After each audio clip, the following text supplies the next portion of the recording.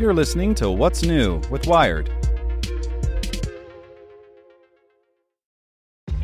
This episode is brought to you by ShipStation.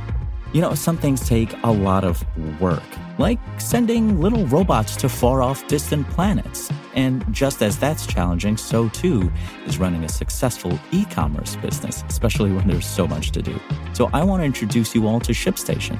Now, I love using ShipStation because of its easy-to-use dashboard, which makes managing orders and printing labels a breeze and super smooth. Oh, and the customer service is just out of this world. It's exactly what you need to help grow your business. Sign up for your free 60-day trial at shipstation.com/technews. That's shipstation.com/technews.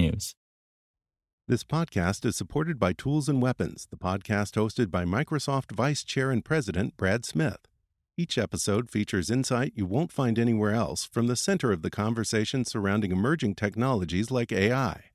Right now on the podcast, you can hear a special episode where Brad Smith lays out Microsoft's vision for a vibrant marketplace driving the new AI economy. To hear more, follow or subscribe to Tools and Weapons with Brad Smith wherever you get your podcasts. It's today's most interesting thing in tech from Nicholas Thompson, editor-in-chief of Wired. The most interesting thing in tech is the revelation by Channel 4 News of the Trump campaign's 2016 operation to deter potential Hillary Clinton voters. This is something that's long been rumored, but that actually looks like now we have their receipts. Channel 4 has acquired a large database that it says, believably, is the Trump campaign's voter targeting database. And what's so interesting, voters are put into 8 categories, one of which is deter.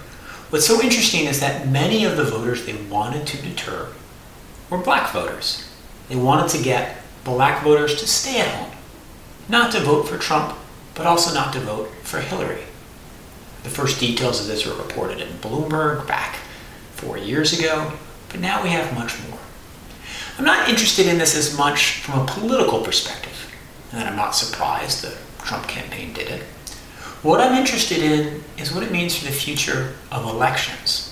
A theory that I've been told is that many people in politics think it might actually be cheaper to run campaigns to get people to stay at home than to run campaigns to get out the vote. If you can compile all the demographic information you can get from Facebook, all the targeting information, all the location information, all of the millions of data points that Facebook has, if you can use that to identify people who are weak supporters of your opponent, maybe you can tip them into not going to the polls. And maybe that's cheaper, and maybe that's easier than getting the undecided voters to come out for you. And if that's true, and if it holds over time, we can end up with really dark campaigns where everybody's not trying to gin up enthusiasm for their candidate, but trying to make supporters of the opponent become less enthusiastic. That's a dim, dismal future for American electoral politics, but it's quite possible that social media targeting works that way.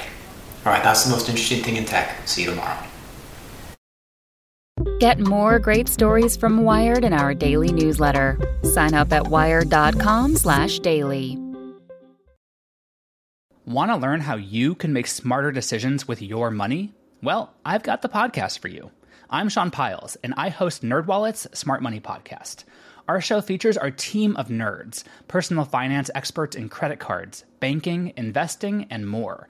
And they'll help you make the most of your money while cutting through the clutter and misinformation in today's world of personal finance.